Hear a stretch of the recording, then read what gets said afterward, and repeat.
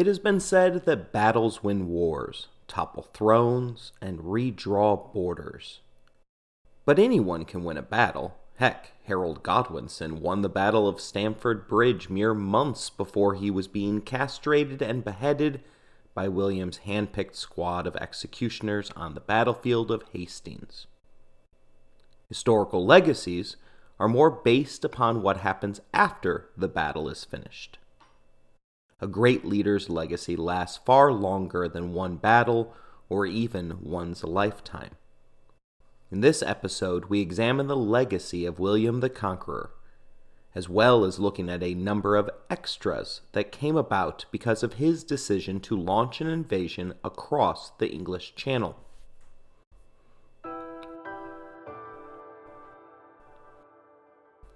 You're listening to Empires, Anarchy, and Other Notable Moments, a podcast designed for deep dives that assist in the teaching of history.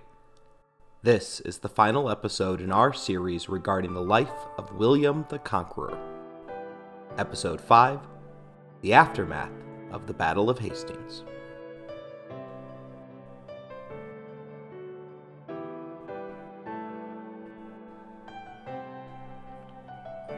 The first segment of this episode involves the conquering of England. Duke William of Normandy defeated Harold Godwinson at the Battle of Hastings in 1066, but he wasn't crowned King of England until after the people of London had surrendered to him 2 months later. His coronation occurred at Westminster Abbey. The impressive structure had been built by Edward the Confessor, Harold's predecessor, and still resides along the Thames. It was deemed Westminster so that the locals wouldn't confuse it for the more in-use Eastminster Abbey. Although the building still hosts daily masses, the church really retains two key functions. First, it serves as a tourist site, and secondly, as the location for the monarch's coronation.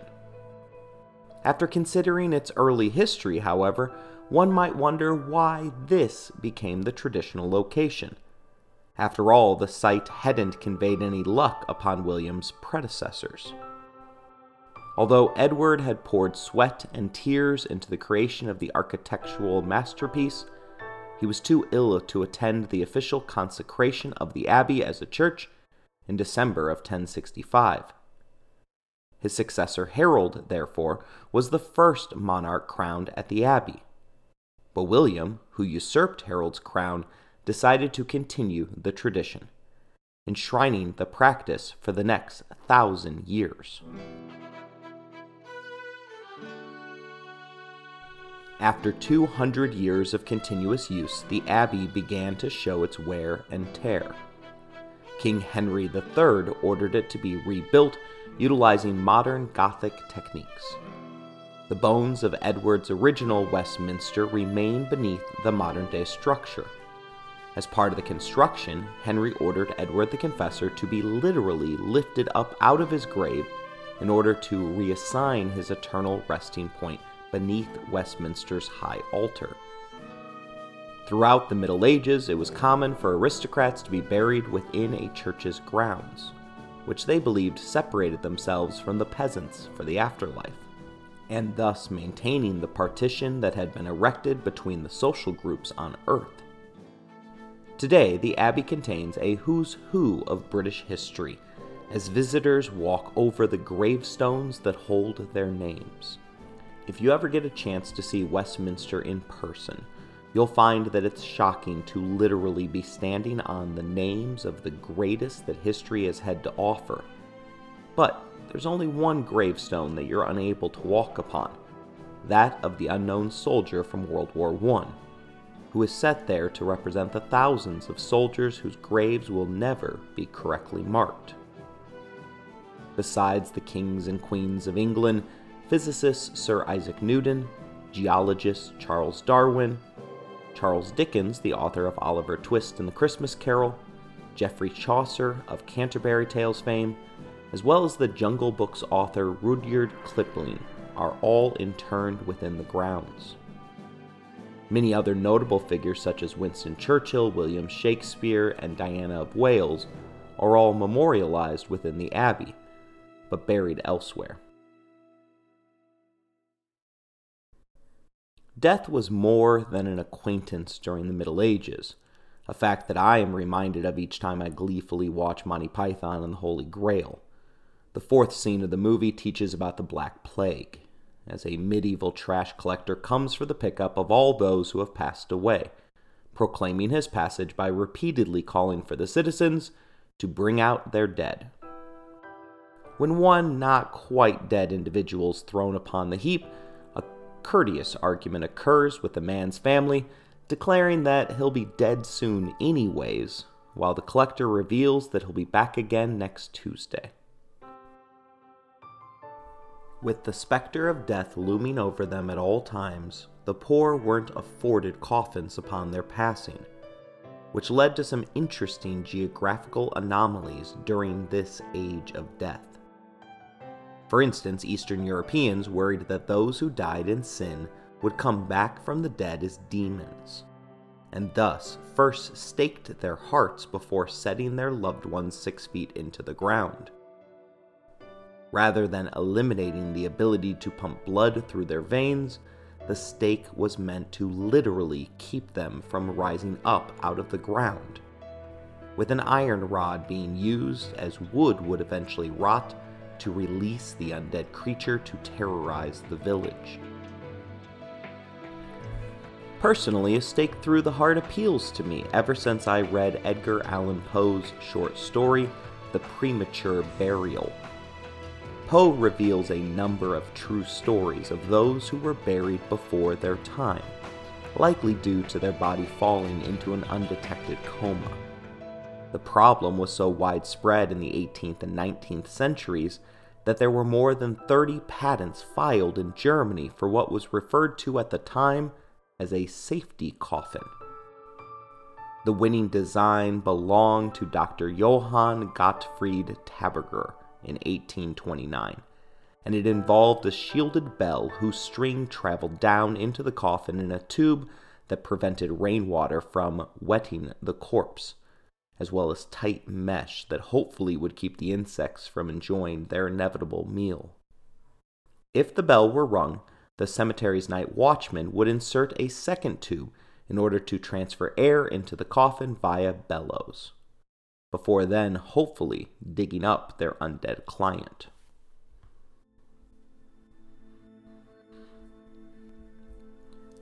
Next, we can examine how William consolidated his rule. He did so over the next 2 decades through a series of policies. First, he stripped the lands and titles of all those who fought against him at Hastings. This freed up a significant portion of land, which was then transferred to Norman loyalists. This is the beginning of organized feudalism on the shores of England. Feudalism was the dominant economic system of the age before it gave way to mercantilism during the Age of Discovery and colonization. Feudalism entrenched a caste system, with peasants at the bottom and the king at the pinnacle of the ascending caste pyramid. The king owned all of the land, and everyone beneath him served at his pleasure. Because no one wants to cut the grass when your yard is the entirety of England, the king handed out land, or fiefs, to individuals to care for it. These loyalists received massive tracts of fertile and productive land, far too much for themselves to handle, so they in turn passed down portions of their land to their own set of loyalists. As is typically the case, the peasants were the individuals who got screwed over in this system. 4 days out of the week, they were forced to work for their individual landlord, or tenant-in-chief. The tenant-in-chief then gave a portion of his profit up the pyramid, and so on and so forth until the king received his payment. The peasant was allowed to use the remaining days to work on his own land, unless, of course, there was a religious holiday or a lord had called them to serve as an impromptu warrior. The ability to work their own land was the hope that the feudal system sold to peasants. The old dream that if you work hard enough, one day you could be a lord yourself. However, the land was too small for them to ever make a profit. The peasants' housing, tools, and food were all rented from the lord, all of which were designed to maintain the peasants in a state of perpetual debt. Even the ability to leave the land was heavily regulated, as neighboring lords were sure to return any runaways in a tacit agreement that the favor would be returned. Thus, medieval Europe established a system of slavery which has managed to avoid the harsh word itself. Labor was a perpetual cycle with mandatory requirements to produce capital for someone else, along with one's travel and marital rights, which were closely controlled by their overseers.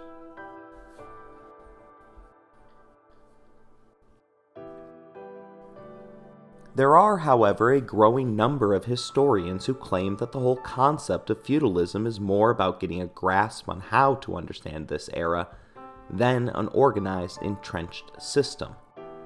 This school of thought points out that the word feudalism itself never appears in a single document from the era. Professor Lynn Harry Nelson is among those who believe that the concept of feudalism was more of an ad hoc system, suggesting that the early medieval kings and their knights held a monopoly of violence and seized land and territory. With everything taken, there was little choice but to listen to the landowners and eke out as much of a living as one could. He compares the agreements to consolidate territories to the mobsters that resided in America in the 1920s, as rival groups would size each other up before coming to the realization that a private agreement would serve them better than a turf war. Stories which glorified the bond between lord and vassal, such as the many iterations of King Arthur and the Knights of the Round Table, served as political camouflage for the horrors that the system imposed upon those who had little power to influence the events around them. For these people, it was enough to do as Dory would: just keep swimming.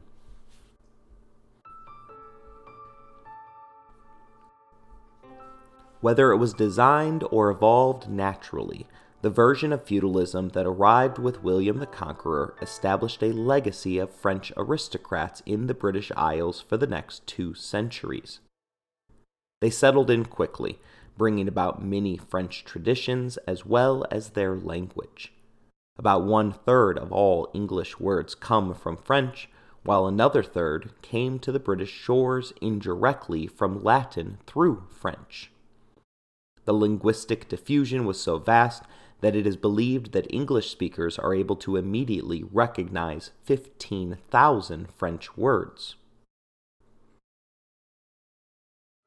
In order to extract every penny from his new subjects, William launched England's first census in 1085. 12 months later, the Domesday Book gave William's successors a complete picture of the lands that they ruled. 13,418 areas were visited for the collection of information. Rather than just taking their word for it, inspectors searched out any hidden individuals to ensure that the book was as accurate as possible. Still, the record only focused on heads of households. Thus, it remains impossible to figure out the exact number of residents during this time period. Still, the book remains a remarkable achievement, as it contains more than 2 million words scrawled across 888 pages made of 900 sheepskins. The Domesday Book made it significantly more difficult for nobles to skim taxes off the top. Previously, the king would ask for his tribute and have to trust that the nobles were providing the right amount. Now the king was able to determine the exact amount of wealth that was being generated by the lord's land.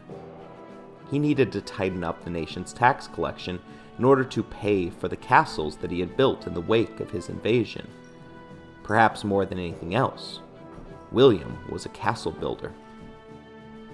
The ability to wage war had advanced significantly faster on the mainland of Europe. Britons were said to have been extremely ineffective at defending themselves during a siege. The castles that had been built prior to the Battle of Hastings were mostly earthworks, with either small ditches or sharpened sticks stuck into the ground. William's early preference was a wooden motte and bailey model, which had first sprung up in the French province of Anjou, a rival to William's Normandy. These fortresses could be built with speed, taking a mere month versus the 10-year timetable of a stone keep. They consisted of two distinct parts. The word motte is from the Norman language and means mound. Likewise, bailey is Norman for enclosure. The interior defensive position was the motte, a small tower that was built upon an artificial hill. The hill was slowly built up, with each layer being capped by stone in order to support the eventual weight as well as to supply drainage. The motte in Hampstead Marshall contains more than 22,000 tons of soil. The height of the hill was the point of the castle, allowing all citizens in the nearby area to see the awe-inspiring power that the local lord possessed. The size of the hill ranged from 25 feet all the way up to 80 feet. The structure atop the mound is usually a mere 2 to 3 stories tall, but the steep sides of the hill made it a costly endeavor to assault. Beneath the motte was the enclosed bailey. This flat land was always within bowshot from the keep and allowed for some food production in order to aid in withstanding a siege. The rush to build castles suggested that William's England was very much a nation which was being ruled by oppressive invaders. Gradually, the Norman overlords were able to progress to stone keeps. It is here that William's castle-building legacy truly takes off. Windsor Castle remains the oldest and largest occupied castle in the world, as the British royal family still calls it home to this very day. But the most striking example of William's architecture skills belongs to the Tower of London, and it is worthy of a deep dive into its own remarkable history.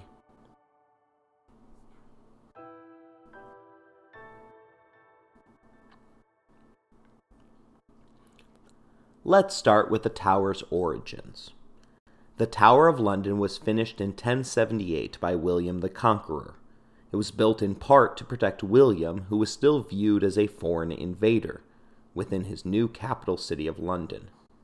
William's son and successor created the stone walls that make up the inner ward in 1097, replacing the original walls that were made of only timber.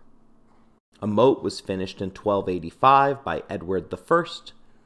The Tower of London has served a number of purposes throughout its history, including roles as a royal residence, a prison, an armory, a treasury, a menagerie, and a tourist site. The original tower contained the building known as the White Tower. At the time, this building was the tallest in London and offered a view of the entire city. The tower grounds were expanded mostly by Richard the Lionheart, Henry III, and Edward I. The River Thames provides protection for the castle from the south. In 2016, 2.7 million people visited the Tower of London and the White Tower, the original structure built by the conquering Normans. Altogether, it has been called the most complete example of an 11th century palace in Europe.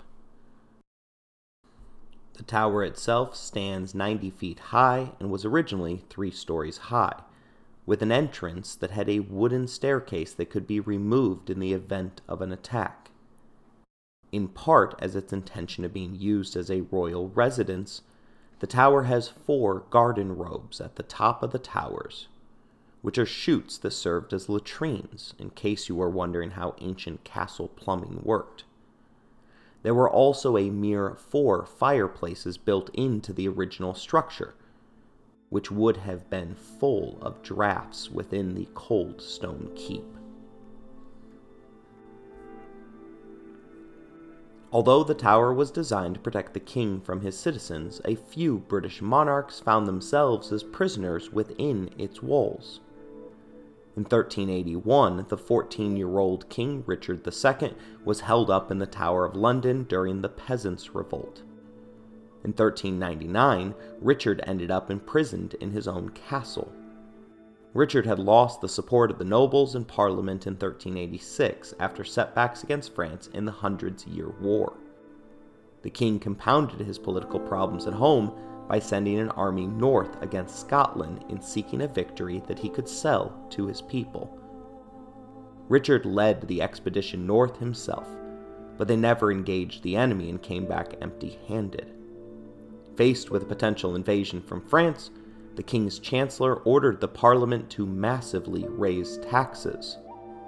Parliament responded by demanding that Richard sack his chancellor, to which Richard replied that he would not dismiss as much as a scullion cook from his kitchen at Parliament's request. It was at this moment Parliament seized control of the royal finances and gradually isolated the king from his inner circle of advisors. Even his uncle abandoned Richard, with John of Gaunt traveling to Spain in an attempt to gain the Spanish throne after a plot on his life was discovered. In 1397, the king felt powerful enough to move against Parliament and had a number of their leaders arrested. This began a phase that historians refer to as the tyranny of Richard II. He announced that all the acts of Parliament against him were null and void, and proclaimed that no restraint could legally be put on a king.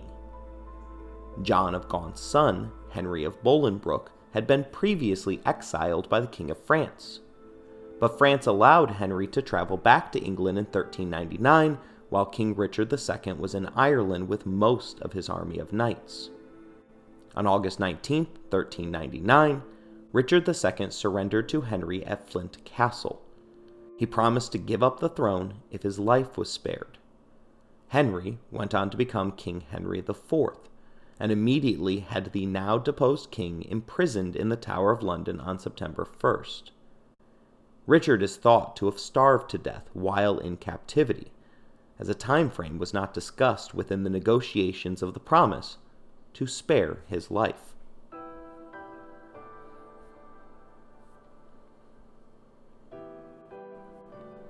Among the Tower's most famous stories is that of the Princes of the Tower.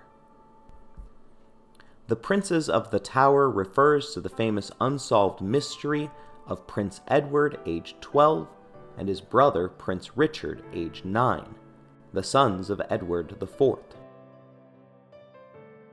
Their uncle, the Lord Protector / Duke of Gloucester, Richard. Edward the King died unexpectedly after an illness that lasted for around 3 weeks. Richard the King's uncle took the throne for himself and had Parliament declare both of the princes as illegitimate heirs. The law claimed that Edward's marriage to the boy's mother, Elizabeth Woodville, was invalid because of a pre-contract of marriage with another woman.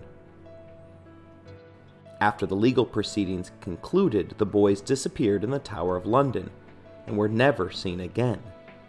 Most histories believed that they were murdered to help secure their uncle's ascension to the throne.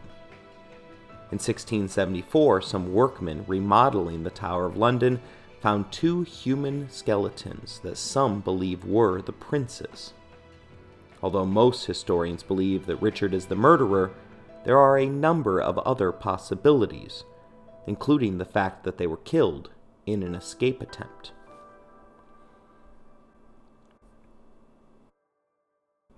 Executions are another part of the long history of the Tower of London, for the White Tower has a number of ghost stories. Most famously is Henry VIII's second wife, Anne Boleyn, who was beheaded at the Tower grounds. She supposedly haunts the chapel of St. Peter ad Vincula, where she is buried, and has been said to walk around the White Tower carrying her head under her arm. Other famous ghosts include King Henry VI, Lady Jane Grey, and the Princes of the Tower. Executions were typically performed at the Tower Green, Beheadings were the most common, but later a scaffold was erected for executing members of the lower classes. Although there were not many instances of torture at the tower, the lower basement of the White Tower did house a rack. Medieval executions were a nasty thing, as the headsman could require a number of blows to sever the victim's head.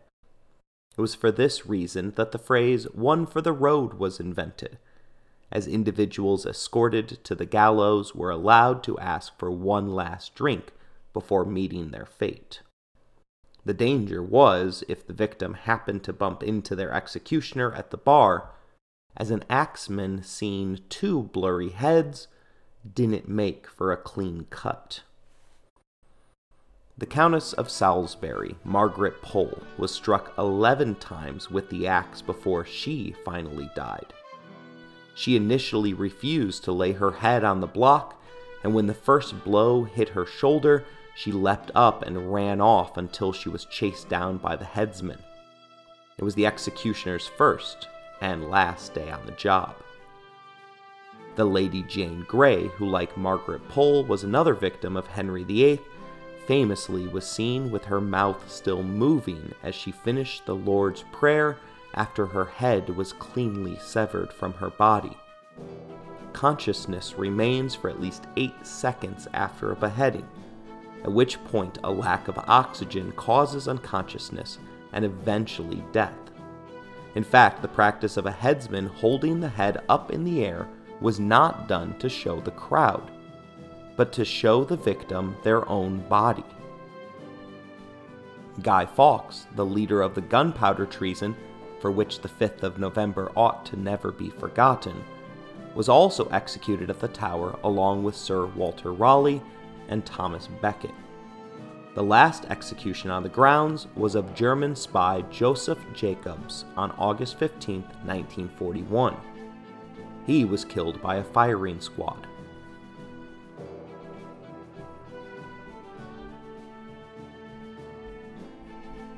Those carried out with such tasks are sometimes known as the Beef Eaters, although officially they are known as the Yeoman Warders.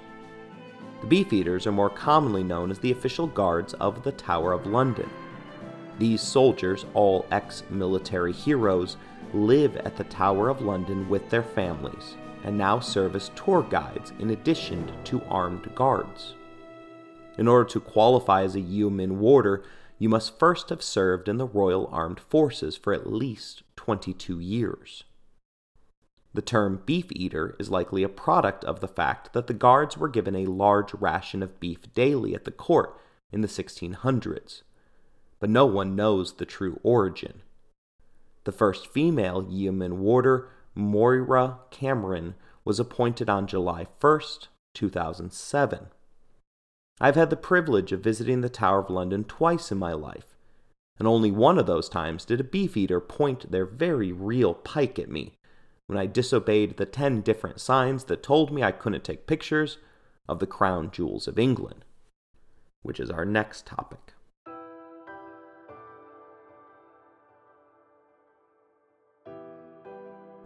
The King and Queen's jewels have been on display at the Tower of London since 1669. The gorgeous display includes 23,578 gemstones, the 800-year-old coronation spoon, St. Edward's crown, and the imperial state crown. It also includes weapons such as the Great Sword of State, the Sword of Justice, and the Sword of Mercy. The display is almost always available for viewing, as the king or queen typically only utilizes items from the crown jewel collection at their inauguration. Until the 1600s, the inauguration procession began at the White Tower and continued all the way to Westminster Abbey. It was discontinued after the king complained that the conditions at the tower were so bad that you couldn't get a good night's sleep before the day's event. Also included in the collection are other treasures from the British Empire era, including the Cullinan diamond, the largest gem-quality rough diamond ever found. It comes in at a beautiful 3,106 0.75 carats.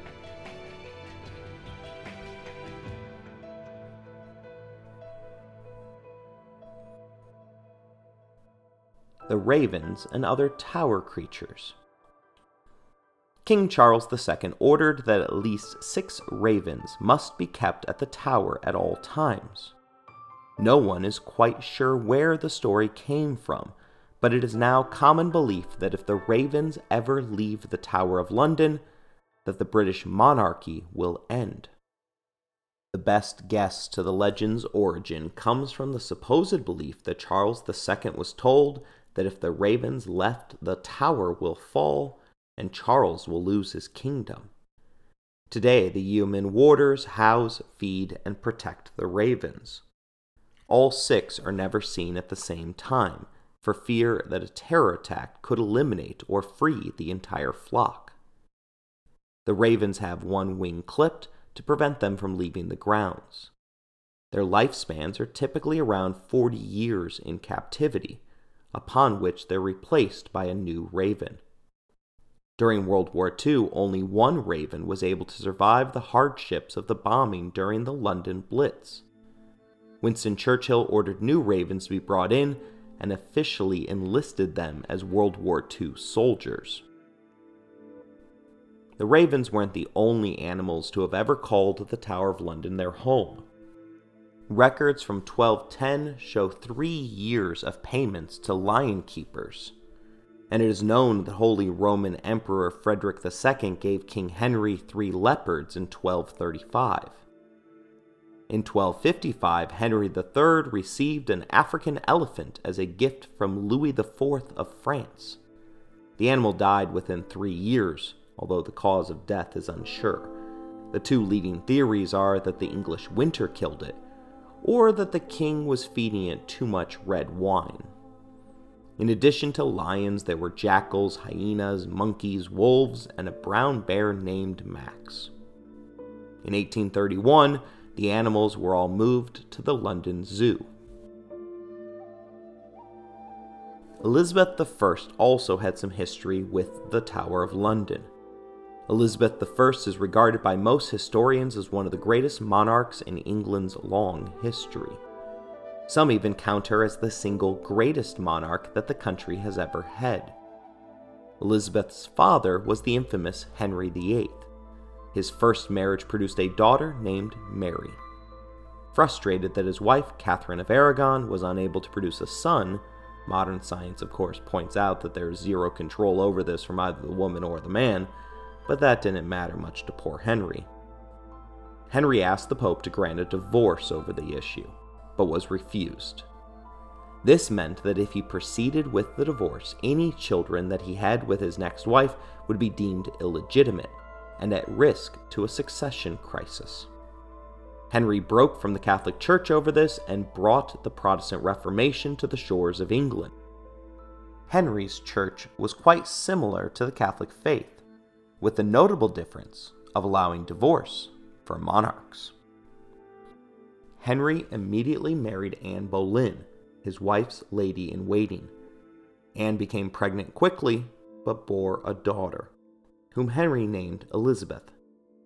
Anne was executed at the Tower of London for Elizabeth's failure at being born a man. Henry proceeded to marry 4 additional women, only one of whom was able to produce a son, but that boy was born with a genetic illness and died shortly after his father, at which point Mary, Henry's eldest living relative, became queen. Mary had been raised by her mother, Catherine of Aragon, who was a devout Catholic. She took the English throne and restored the Catholic Church as the one true Church of England. Flip-flopping religions one too many times can cause more than a few disturbances, and the Queen earned her nickname Bloody Mary while she worked to root out Protestants within the kingdom. Meanwhile, Elizabeth, her half-sister, had been raised Protestant by her father. After all, the entire religion was created so that she could, disappointedly in the eyes of her father, be born. As Mary burned through her enemy lists, Elizabeth was upheld as a legitimate option for the throne by those that supported the Protestant Church of England. She was even implicated as playing a role in the event known as Wyatt's Rebellion of 1554, and transported to the Tower of London by boat through what is referred to as the Traitor's Gate. Mary didn't know what to do with her 21-year-old sister. The girl was so popular that the Queen feared creating a martyr out of her by executing her. She initially gave her the ability to travel around the grounds. But after reports emerged that she had befriended a 4-year-old boy who was bringing her flowers each day, Elizabeth was ordered isolated to the Bell Tower.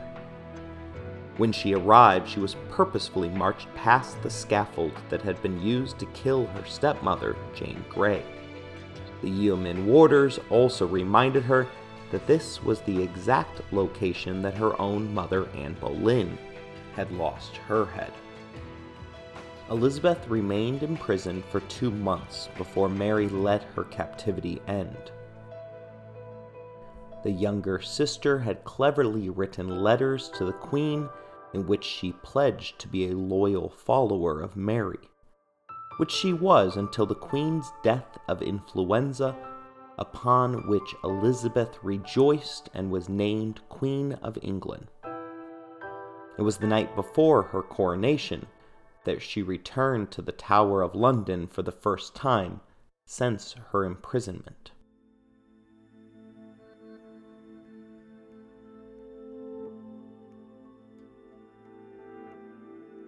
Another of the side stories accompanying William is that of the Bayeux Tapestry. The events of William's life are well recorded for historians.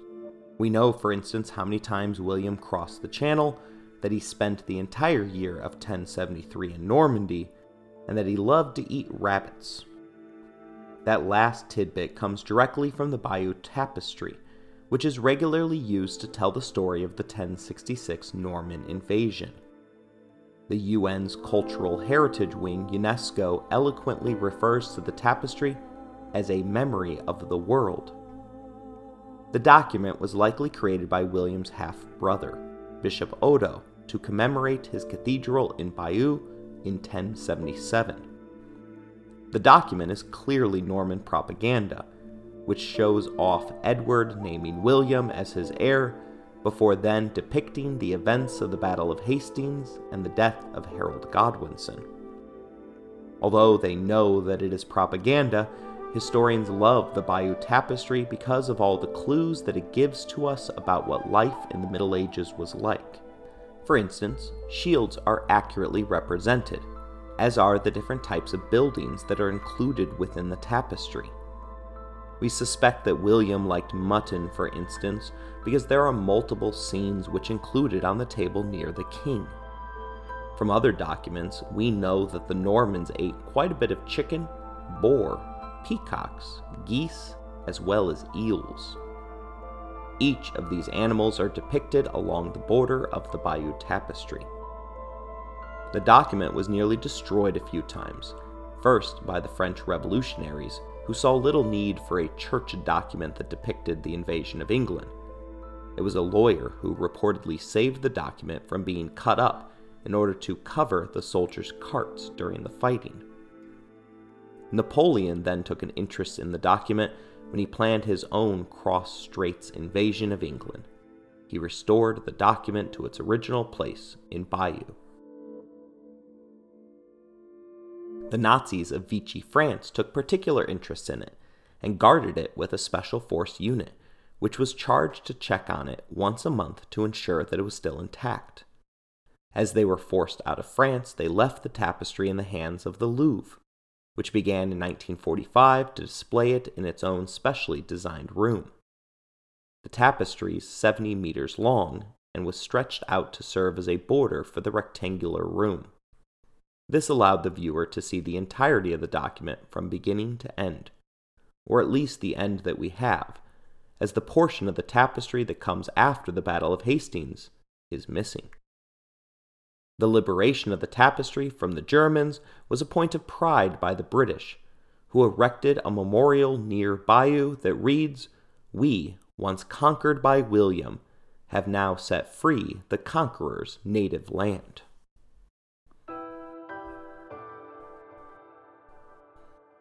Halley's Comet even appears within the tapestry. Comets were considered to be the terror of kings, for the belief that they were omens of some great transformation or change. Halley's Comet appears to us once every 75 years. Its last appearance was in 1986, though, meaning that you're going to have to wait around until about 2061 in order to see it again.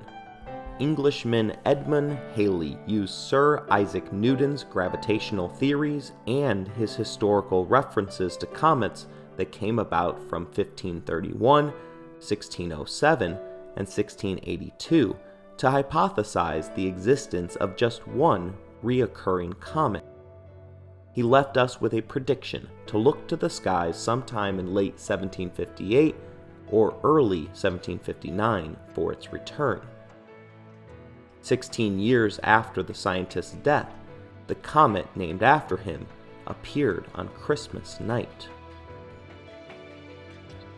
Knowing its path allowed historians to go back and look at the past with a magnifying glass to identify references to the comet made by the ancient Greeks, the Han Dynasty of China, the Babylonians, and the Romans.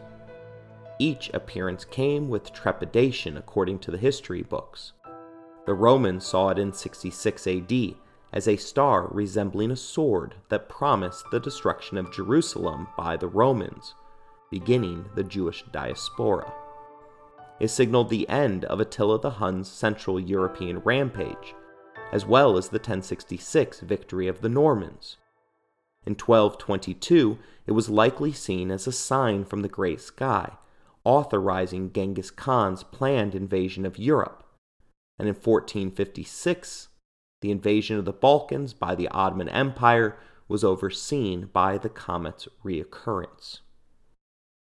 1986's arrival to our planet seems to have gone on without much doom or gloom, but its appearance in 1910 reminds us that our gullibility to misinformation isn't exactly a new phenomenon. The History Channel tells us that a French astronomer named Camille Flammarion warned everyone that the comet's poisonous cyanogen gas in its tail might, quote, impregnate the atmosphere and snuff out all life on the planet. Remembering that an idiot is born every day, stores began to sell anti-comet pills, and a large number of individuals missed their chance to see the comet as they spent all night sealing up their homes. Of course, that was nothing compared to the unrelated 1997 Heaven's Gate cult, which believed that a flying saucer was traveling behind Hale-Bopp comet, which travels a significantly further distance through our solar system. That comet was visible to the naked eye for 18 months, and thus inspired a number of interesting thoughts regarding its appearance. Foremost among those were the thoughts of Marshall Applewhite, the cult's messiah-like figure. He inspired 39 individuals to commit ritualistic suicide together in order to transcend and board the fleet of 33 alien spaceships, which he claimed he could see trailing the comet. Like most cults, we can definitely say that this one was nuts, as it included a procedures book that enforced the exact time members needed to take their vitamins, as well as the proper circumference for pancakes. The strict orders were supposedly to get into the routine that would be necessary to survive on the alien spacecraft. But why the aliens care so much about the size of one's pancakes was left unsaid. The Hale-Bopp's next return is scheduled for the year 4385. Thus, none of us need worry about the craziness that will occur when it finally makes a return appearance.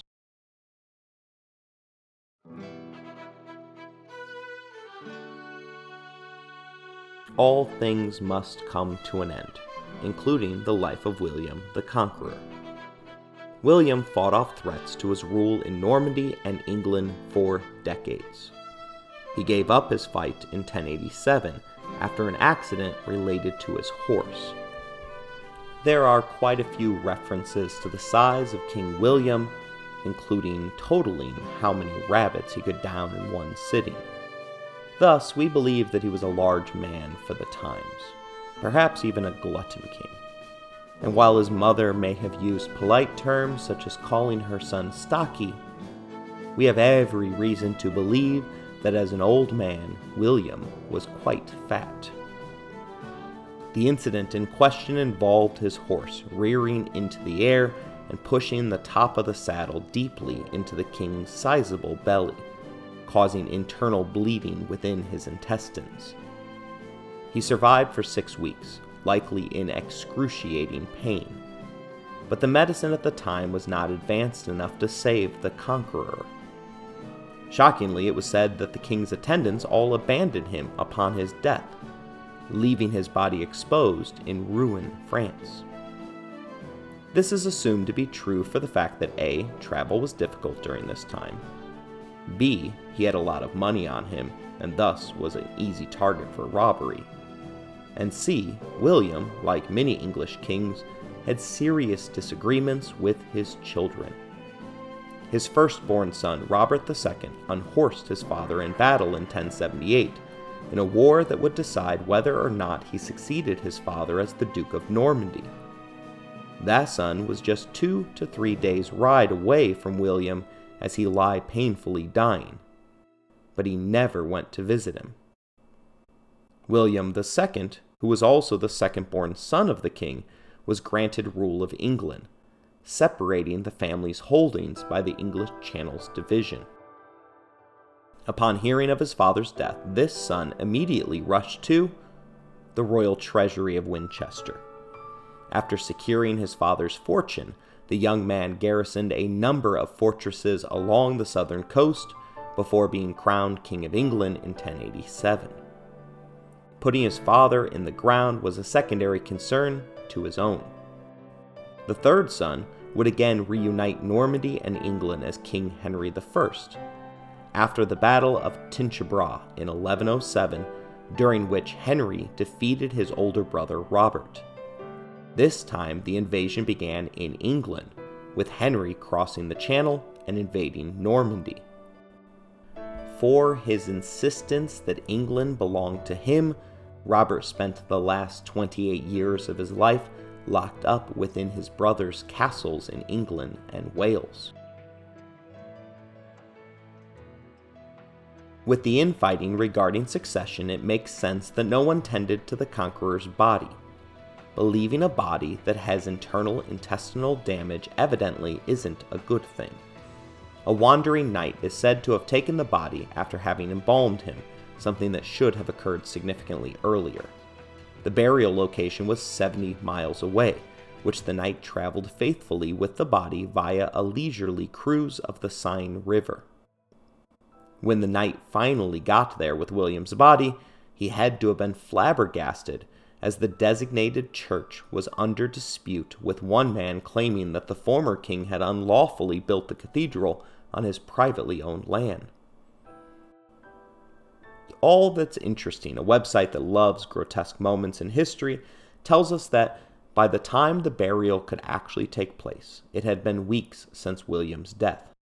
The residual heat from a fire that had occurred within the city, combined with the delay it caused, had resulted in William's bowels inflating to even larger proportions than they had been while he was alive. As the grave diggers were lowering William into the hole in the ground, they realized they had not accounted for his inflated size.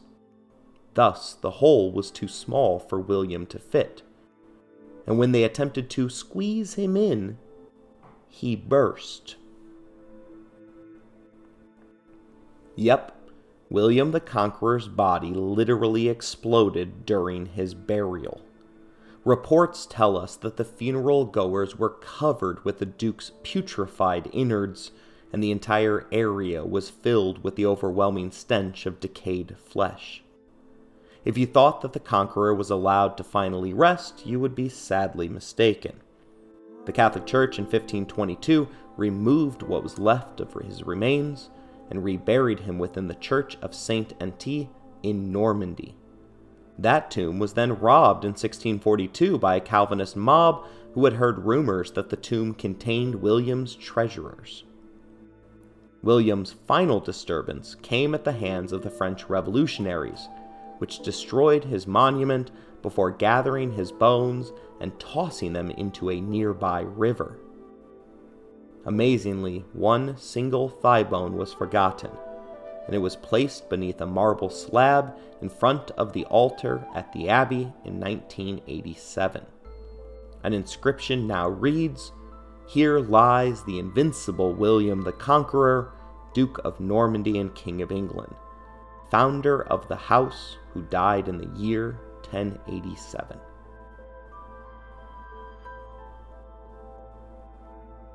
I hope you enjoyed this episode. If you want to interact with the show, you can email us at resourcesbylowry@gmail.com. If you would like to financially support the show, please look at the show description for more information. As always, thank you for listening, rating the show, and spreading the word.